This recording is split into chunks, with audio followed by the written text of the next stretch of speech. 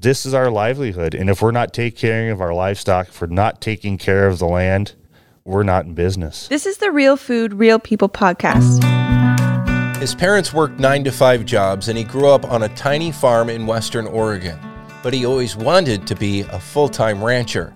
Now Pete Cherrier is getting to live that dream, and he explains how it all happened and how passionate he is about the beef that he produces in Pomeroy, Washington. I'm Dylan Honcoop. This is the Real Food, Real People podcast. Thanks for being here with us this week as we continue on our journey all over Washington State to get to know the real people behind our food. You haven't always been somebody producing food. No, I have not. So how did you become a food producer? And it's beef is primarily what you produce, right? Beef is our primary focus, or my primary focus, but a little backstory. I grew up in a little town. Well, it's not so little anymore, but about 40 miles southwest of Portland, Oregon. I grew up in the Willamette Valley on, I guess, what most people call a hobby farm. Yep. We had 15 acres. We had a handful of cows. I was always fascinated with livestock when I was young. Did 4-H in high school. Yeah. Got out, decided that, where I lived in the Willamette Valley, there wasn't going to be many opportunities for me to make a living in the beef industry. It's just not possible. There's just constraints. I didn't have the land. I didn't have the infrastructure. Didn't have the capital to go out on my own. So I spent about the next 20 years, just like a lot of people in the labor force. I kind of tell everybody I'm a jack of all trades, master of none. 2009, I met my wife at a bull sale in California. My wife's from a little town in southeast Washington called Pomeroy. Had no idea where that was. I started naming towns, and when we got to Walla Walla, I knew where Walla Walla was. And she's like, we're about 90 miles east of that. So we actually dated for 3 years. We commuted up and down the Columbia Gorge on I-84 for 3 years. So it's those cowgirls. Yes. And you ran into a cowgirl. I ran into a cowgirl. Couldn't stay away. No, I like to think she couldn't stay away from me. There you go. But we commuted for 3 years, and then in 2012, I kind of made the choice that I was at a point in my life that if I was going to move forward with our relationship and the opportunity arose to move to Pomeroy, and there was a place for me on her family ranch. My wife's a 5th-generation producer. Wow. Which is very cool. And I made the leap, and I moved to Washington in 2012, and that was my opportunity to kind of live my childhood dream. I get to be, I don't want to say I'm a cowboy because I ride very poorly. I'm not very handy with the rope, but it's my opportunity to be a cattleman and make my living off something that I've been passionate about my whole life. But now is the opportunity to turn that passion into a living. So I guess before I forget, what kind of work were you doing in that time? You say you were just in the workforce. What kind of work? At one point, I was in the construction business. I had a company where I was a finished carpenter. I did some carpentry. I've done roofing. I've done framing. I got to the point in my life, I'm like, this is going to ruin my body. Mm-hmm. So I got into warehouse management. So before I moved to Washington, I managed a fireworks warehouse. Really? Which is That's really random. Yeah. I needed a job. I got laid off from a previous job. They were downsizing their workforce. I went to a temp service. I said, I need work. I need to pay my bills. Yeah. And they sent me to this company, and I was there for about 3 years. Honestly, I worked 4 months out of the year, probably May through August. We sent the fireworks out. We returned the fireworks, and if the guy that I worked for heard this, he'd be appalled. But 8 months out of the year, I played ping pong with the sales guys. So, I was wondering about that. I don't know. I guess maybe some people buy fireworks for New Year's, but otherwise, there's not a whole lot of the fireworks. Yeah, thing. it's okay. Were these all the safe and sane fireworks? No, this was really? the good stuff. We had the stuff that you miss the fingers if you mishandle. Goes to the tribal outlets and whatnot. This is the stuff you shoot at your neighbors when you're upset with them. But like I said, so that's a place where you don't mess around. In the warehouse. No, you don't do anything that's going to create any No, kind I of wasn't spark. lighting up a Marlboro in the warehouse. I promise you that. Good grief. Oh, that's wild. So you're doing all this stuff, but you were doing practical stuff, too. I was doing like practical physical stuff. labor with the Yep. construction. Yeah, and I'd always kind of stayed involved kind of peripherally with the cattle industry, either through friends that were running cows or about 1998, 1999. I met an older gentleman, and he gave me the opportunity to kind of get into the purebred side of the cattle industry with some Red Angus cattle, and kind of mentored me. And he's the one that likes to take credit for introducing me to my wife, because he knew my wife before I knew her. And apparently the running joke between my friend Merle and my wife Sammy was he was going to find her a nice husband. And I don't know if he succeeded. He found her a husband. But that's always been the running joke. He must think you're all right. He's been a blessing.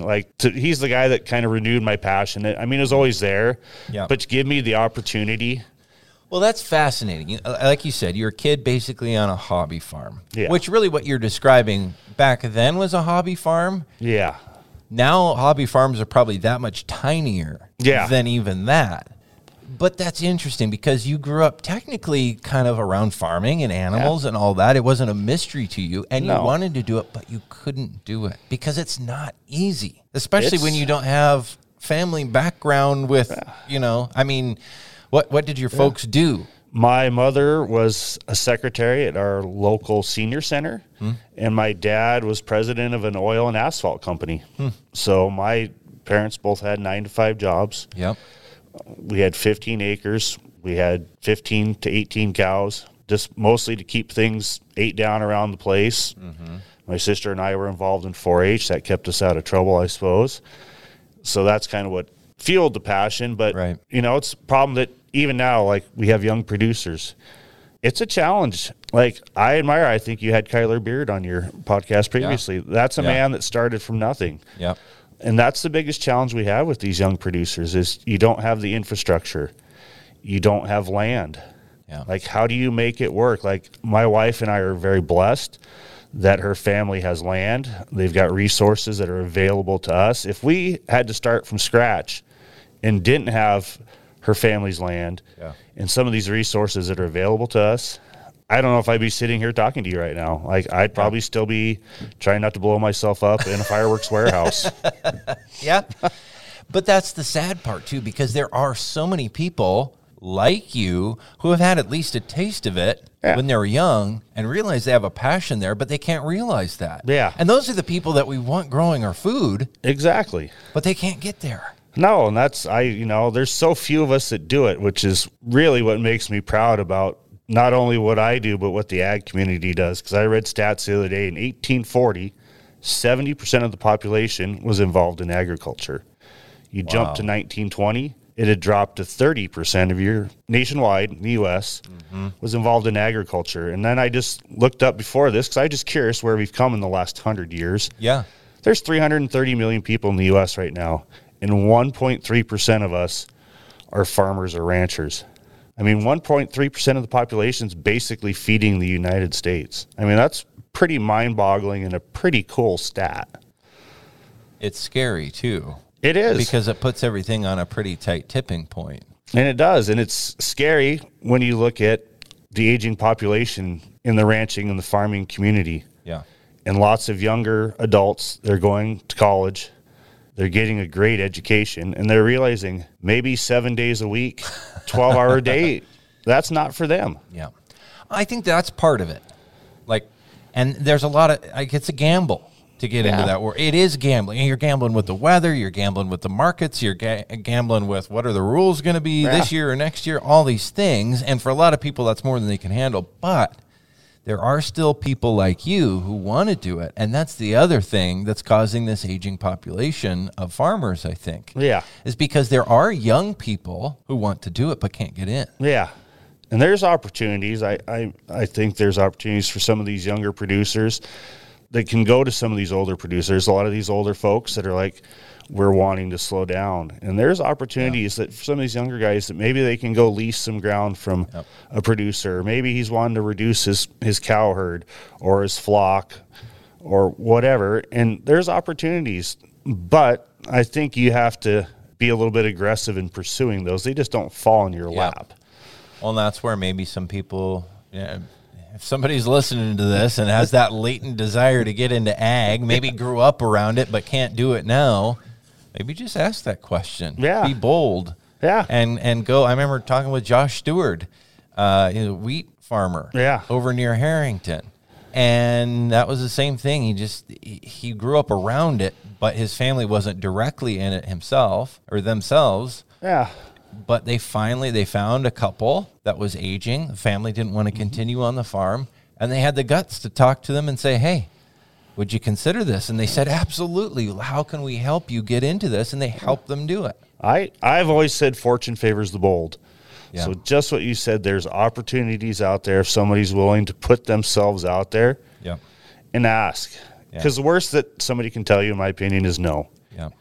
Yeah. And you never know unless you ask. Is it going to be easy? No. Is it going to be worth it? Yeah.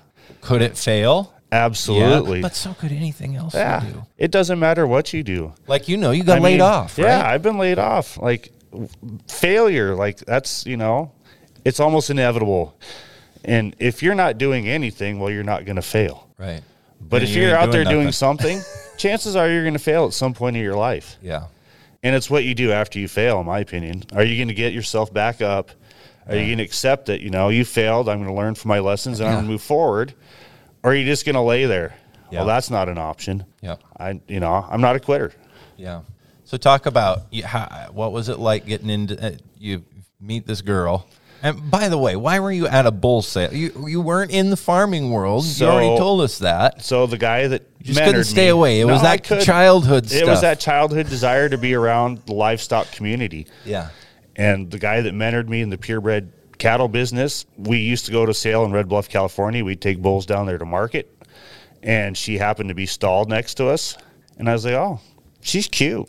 I said, I might as well strike up a conversation. I'm here for a week. I might as well make a new friend. And we kind of hung out for a week. I actually took her out to dinner I won't say I took her out. We went to dinner with a group of mutual friends, and she's oblivious to the fact that I was maybe hitting on her and I was maybe interested over her head. Her radar was like, bing, bing, bless her naive heart. This guy is going after me. Oh, she grew up in a small town. I mean, I'm talking a class of 30 students, I think. Yeah. Bless her naive heart. She just didn't realize it, which she's otherwise you would have gotten kicked to the curb right away. Yeah. Oh, if she had any clue, she'd have been like, oh, we're done with this. But, it was an eye-opener. Yeah. When I got the opportunity to go work for her family and work with her because, I grew up on 15 acres. Her family has 10,000 acres. Right. I went from 15 cows, and if you combine, her family runs about anywhere between 450 and 500 commercial cows. Mm-hmm.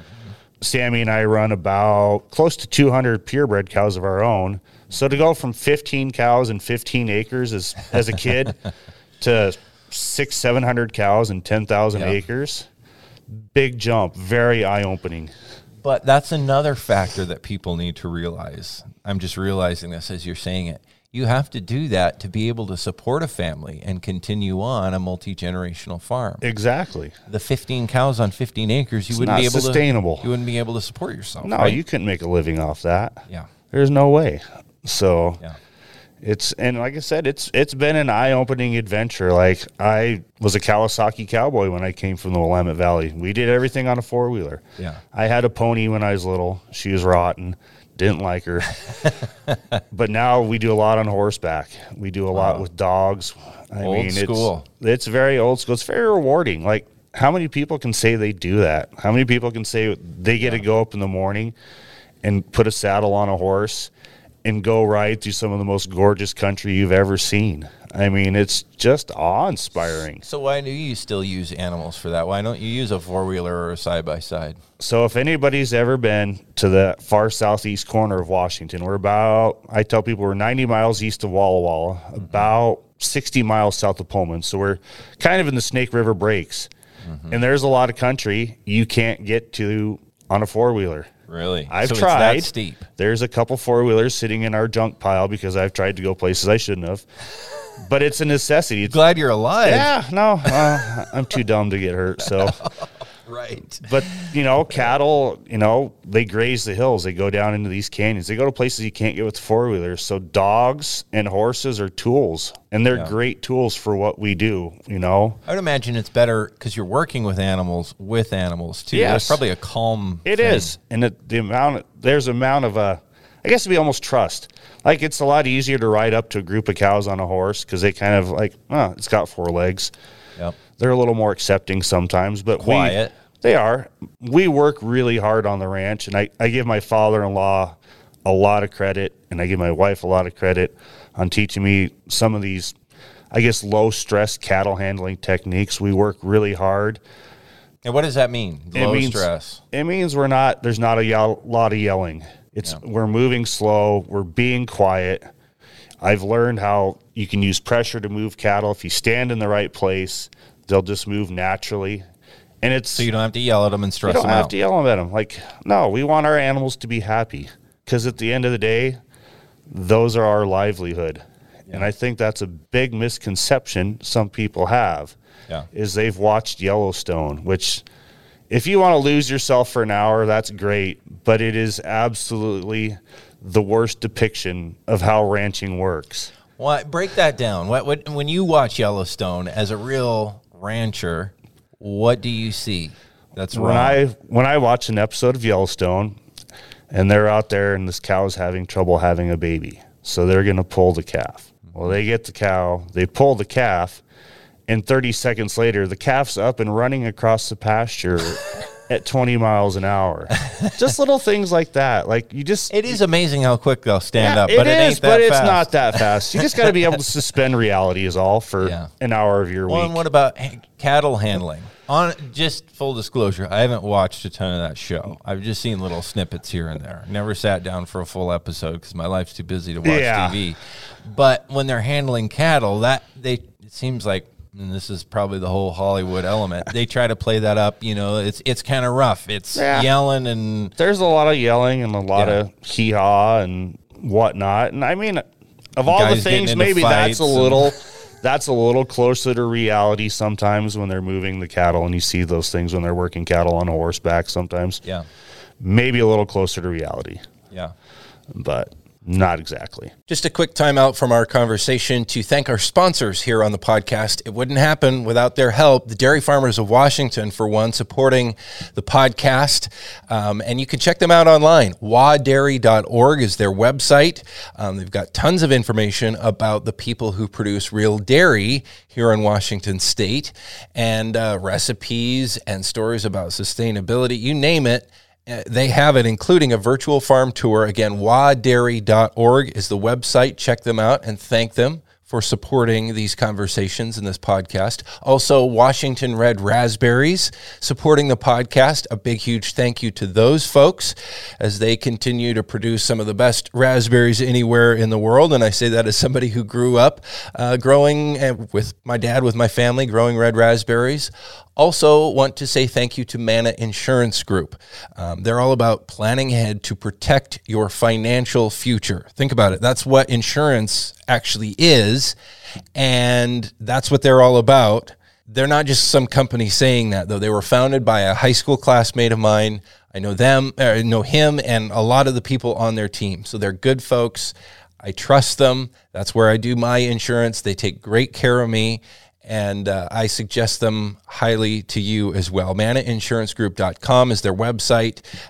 They sell insurance here in Washington State as well as in California and Arizona now. So check them out online, ManaInsuranceGroup.com. Now back to our conversation with Pete Cherrier about farming cattle in steep terrain with real horses, real grazing, old-fashioned grazing practices in Pomeroy, Washington. So not having, you had some background in it because you'd had cattle as a kid, just a few, and you'd been around your mentor who taught you a lot about it. Mm-hmm. But then jumping in both feet, going to Pomeroy and working on the ranch, what was that like? I'd be scared.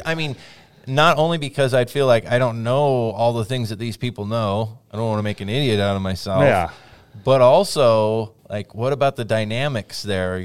What if this isn't working with family? That's a farming thing. But it can be hard. You don't want to. I mean, you have to fight with your family. You can't just clock out and go home. They're the same people you're eating supper with. I tell everybody all the time, we put the fun in dysfunctional.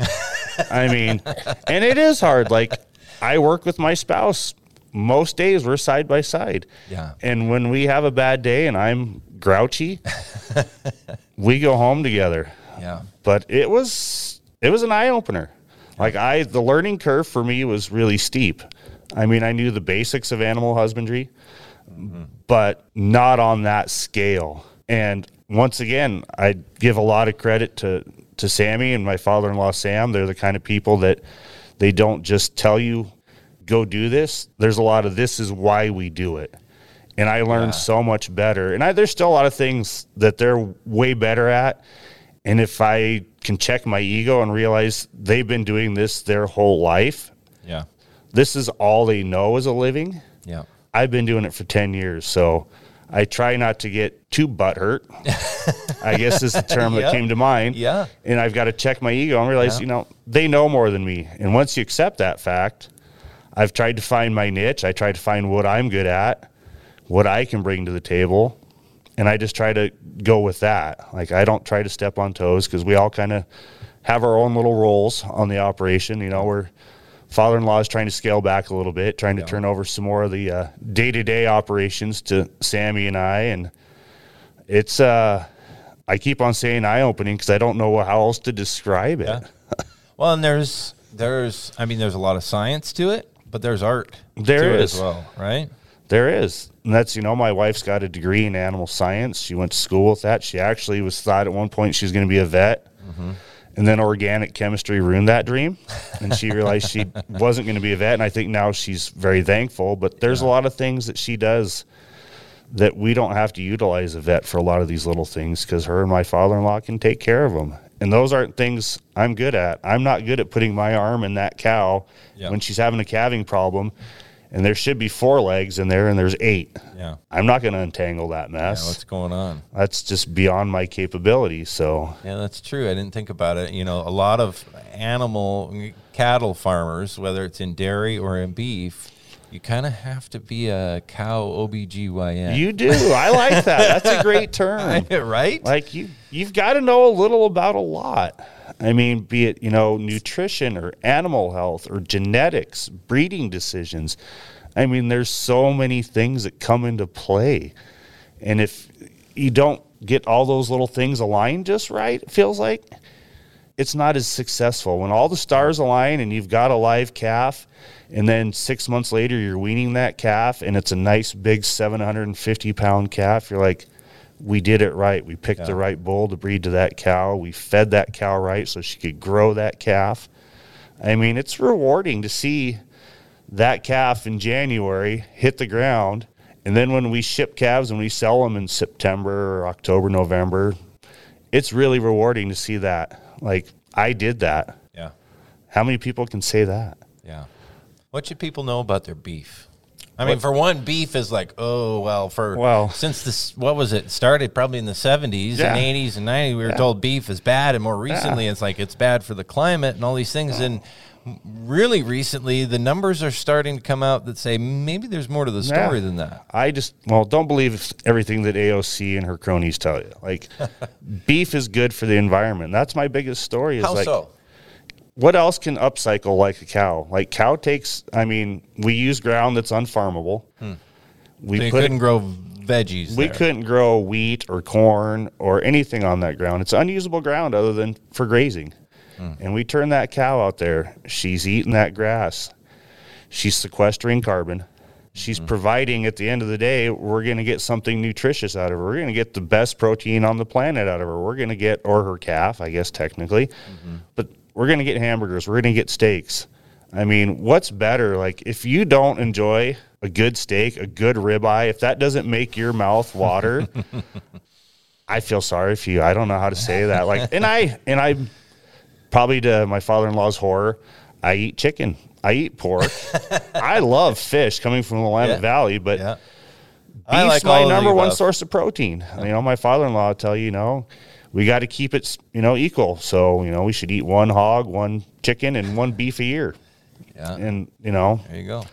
But, like, I guess I want people to understand, like, my livelihood, my wife's family's livelihood is not sustainable if we don't take care of the land and we don't take care of our animals. Like, farmers and ranchers are the original environmentalists. I mean, because if we don't take care of our land, we're out of business. We're the ones that are creating habitat for wildlife. We're improving water. We can get it. I mean, I go down the rabbit hole on fires. Like, we run on public land, which a lot of people are opposed to. But, you know, just so people know, it comes with a cost. We just don't take our cows and dump them on the mountains and go get them in 4 months. Right. You manage them. We manage them. And even up there, we're managing water for the wildlife. We're creating trails. We're sawing out trails. We're fixing water holes. Grazing is a great tool for fire suppression. Yeah. Because they eat all that smaller undergrowth. They do. That's the stuff that burns and that kills the trees. And look in a lot of these states like California, where they've had restrictions on some of these grazing. Yeah. And look at the catastrophic fires these last couple of years in the western United States. Yeah. Grazing is a great tool. It's not the be-all, end-all. It's not going to end all the fires. But it sure helps. Yeah. Why wouldn't we be a fan of that? Why aren't we doing that? I remember talking about that with Kyler. Yeah. Like he was actually deliberately working on that for fire suppression along the highway. I can't remember. I think it was along Highway 97 over there by Ellensburg. Absolutely. Where they would take a chunk here and take a chunk there and deliberately kind of, okay, we're going to clean that up. Yeah. And it's with a natural system, an animal grazing. It's not going in with a weed eater or a brush hog or a chainsaw or any of that stuff. You're not taking a D7 cat. You're not taking a backhoe. It's happening naturally. And why it happens naturally, we're producing protein. Food. We're producing food. We're feeding the world. Yeah. How cool is that? You also said sequestering carbon, and I've read and learned a lot about that I didn't know even just a few years ago. But maybe I shouldn't just assume, like, explain that, how a cow out on this steep terrain that you couldn't really use for anything else other than maybe growing trees, which probably is happening anyway in some spots. They're grazing around the trees. Silvopasture is this big thing that people are getting into, recognizing the benefit of that. And part of that is sequestering carbon. How does that actually happen? What's the cycle? So I'm going to be honest. I'm not 100% up to date on that. Okay. So I try very hard not to speak on things that I am not confident that I can explain intelligently to anybody that might be listening to me ramble on this podcast. Okay. Kyler Beard's kind of a guy that I'm starting to learn a little more from. I work with Kyler on the Washington Beef Commission. Yeah. He's a guy that is, and he doesn't give himself enough credit. Yeah. Like, I think Kyler's very much a shucks, golly gee whiz guy. Yeah. And then when you get him to open up, holy smokes. There's a lot going on up there. That guy is so smart. And he's one of those guys, like, if you ever want to know how to sequester carbon, he's going to be the one that's going to explain it in terms that even my grandmother could understand. Yeah. So that's awesome. There's my speech on, try not to talk about things I don't fully understand. No, and I appreciate that. Yeah. And that's where you can't know everything all the time either. But you can lean on the knowledge that somebody like Kyler has and say, okay, that makes sense. And then it can influence how you're managing your operation. We learn every day. Once you stop learning, I think, it's dangerous. I think the most dangerous words in the English language are, this is the way we've always done it. This is the way my grandfather did it. This is the way I've done it. I think that's just a mindset that's defeatist almost. Do you think there's a perception, though, that's how farming and ranching works? I think there's a perception, yeah. I think that's how a lot of people in our urban communities probably think, that we're still running cattle or we're still farming like we did 100 years ago. And they don't realize how much technology's evolved. Like, we have, I guess probably 3,000 acres of dryland wheat that we farm. And the amount of technology, thankfully, my brother-in-law is the farmer in the family. Yeah. He understands the technology, but it's come a long ways, just from like, how much fertilizer do I put down to how do I run this satellite so I can put in my wheat and harvest. We've evolved so much. And I don't think But at the same time, keeping the things about the old ways that are good. Yes. Still working animals, moving animals with horses. There's a lot of tradition. That seems old west. Yeah. But that has been something that's valuable. I mean, okay, you could, some places they do it with helicopters or whatever, but you realize that there's a value to that old-fashioned way of doing things. Yeah. So you do that. But at the same time, your perspective on veterinary medicine is a lot different than when they first were. Yeah, no, I think it's a blend of both. I think it's a blend of old school, which is really appealing, and it's kind of a romantic lifestyle, I guess some people would say, when you get to ride off into the sunset on your horse. I mean, but there's so much, and it's constantly evolving. I mean, animal husbandry, and that's the other thing I want people to know is like the beef we're producing is safe. Like I'm one of those people. I'll talk to a fence post, and I'm one of those guys that nobody wants to sit by on an airplane because I want to talk. Yeah. And I ask people all the time. I'm like, I lead off with, well, I'll just start a conversation, and I'm always, do you eat beef? And a lot of times people are like, well, that's a weird question. Sure, I eat a hamburger, but I've had some conversations with people, and like, I was on a flight to Calgary a couple weeks ago, and the gal's like, I don't eat beef. I eat buffalo. I eat bison. And I'm like, well, I guess that's kind of beef. And I'm like, well, do you not prefer beef? Like, what changed your mindset? Like, why do you prefer bison? And we got into the weeds. And she's like, and big part of it, she's like, well, you guys pump your cattle full of drugs and antibiotics and hormones, and that's not healthy. And I'm like, well, can we have this conversation? I said, take out of it what you will, but let's talk. Let me tell you, from my perspective, somebody that's making a living off these cattle, said, here's how it really works. Yeah. And that's like, I'm the biggest advocate for the beef industry because there's just so many misconceptions. And so you guys aren't pumping your animals full of chemicals and antibiotics? No, absolutely. I tell people, if you have children, when your children are sick, do you just let them suffer, or do you give them some Tylenol? Right. Do you do something to alleviate their symptoms? Do you make them more comfortable? And that's all we're doing with the cattle. Yeah. That's what's sad to me about that conversation, because on one hand, there's this perception, like you said, pumping them full of chemicals. Yeah. Or the alternative is none of that at all. Yeah. It's like, well, how's that? That's cruel to the animal. Like, if they're sick healthy and they livestock. need an antibiotic, they can take it. Yeah. They can't be butchered and go into the system when they have, and everybody's taking an antibiotic. Yeah. Multiple times in their life, probably. Yeah. And they realize that's not in their body forever then. Yeah. Healthy livestock's happy livestock. And there is a withdrawal period.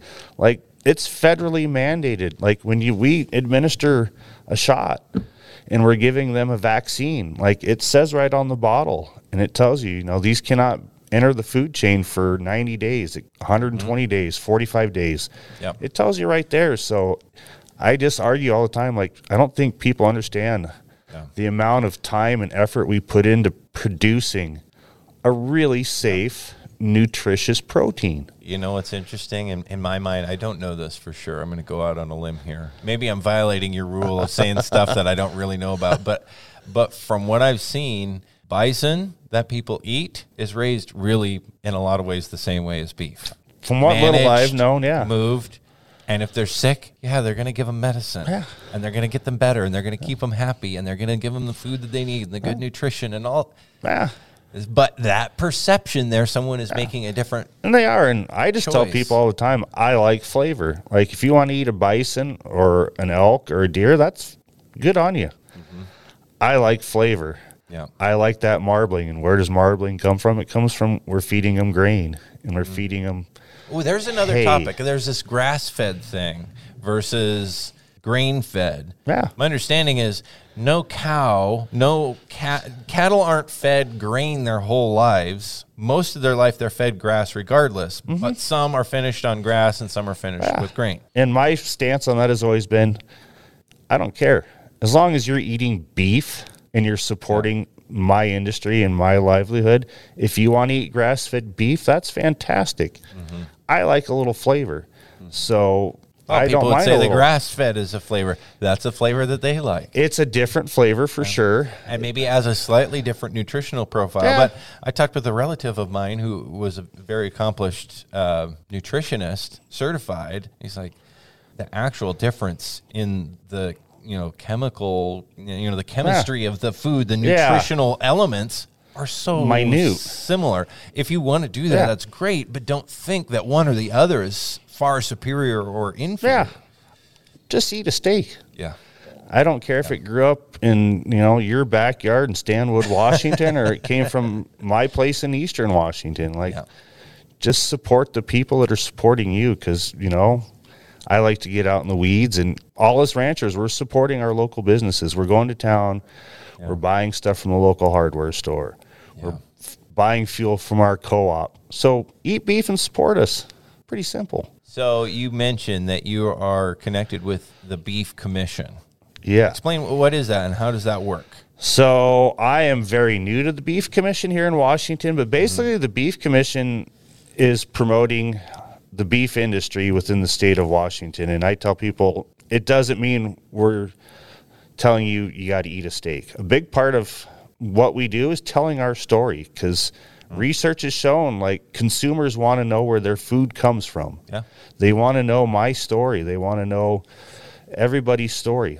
How are these animals raised? How do you take care of your land? Are you a steward of the land? Are your animals humanely handled? Yeah. And that's a big part of what the Washington Beef Commission does. It's comprised of there's 2 cow-calf guys, which would be myself and Kyler Beard. We've got 2 dairy farmers on it. We've got a packer. We've got 2 people from the feedlot, so the feeders are represented. So we've got a really good cross-section of people within the industry here in the state of Washington. A lot of smart people I'm learning on the commission. Yeah. But I really think this is a great way to give back to my community. Yeah. Be it the ranching community, be it my neighbors, because we don't have time as individuals always to tell our story. Well, and the way those things work, correct me if I'm wrong, is basically people growing a certain category of food. And I know this because my dad was involved with the Red Raspberry Commission. Yeah. That's what he grew. And so I learned this from a young age. Is okay, everybody growing raspberries decides we're basically going to tax ourselves. Yeah. To do research and marketing of the stuff that we're growing. So everyone shares that equally based on what they produce. Right? I'd say that's very fair. And the nice thing about the Washington Beef Commission is it's producer driven. That's why we've got such a good representation is we've got the dairy guys being able to give their input. We've got the feeders being able to give input. And we have an extremely talented staff at the Washington Beef Commission. I mean, from Patty Brumbaugh is our executive down to Jackie Medill. We've got Bridget Kuhn, who handles all our what is that, digital media. Yeah. Boy, I blanked out there. Hey, we've had her on the podcast. We've had Kyler on the podcast. Is Austin Allred on? Yes, he's on our guy? Oh, that guy is. So we've had him on the podcast. Oh, my goodness. That guy is next level smart. Is he not going 100 miles an hour all day, every day? If I had half of Austin's energy, I could change the world. I'm convinced. Right. Yeah. Those are all that shows you right there how bright these people are on this commission. Yeah. I mean, there's so many good people in our industry, and I'm constantly banging that drum. We're good people. We're doing God's work. 1.3% of us are feeding the United States. Yeah. It's pretty mind-boggling, in my opinion. Yeah. So what's the future? You're gonna. This is it. This is your life. This is my life. Somebody asked the other day, what my retirement plan is. I said, well, I guess I'm just going to work till I'm too old to enjoy it. And then I've told my wife, when I get too old to do what we're doing right now, my goal is to go someplace warm, sandy beach, and wear shorts for the rest of my life. There you go. So #life goals. Yeah. But at the same time, it's not in a couple years, if the profitability isn't quite what we want, then we're just going to bail. No. You have more invested into this as far as your life. It's not that easy.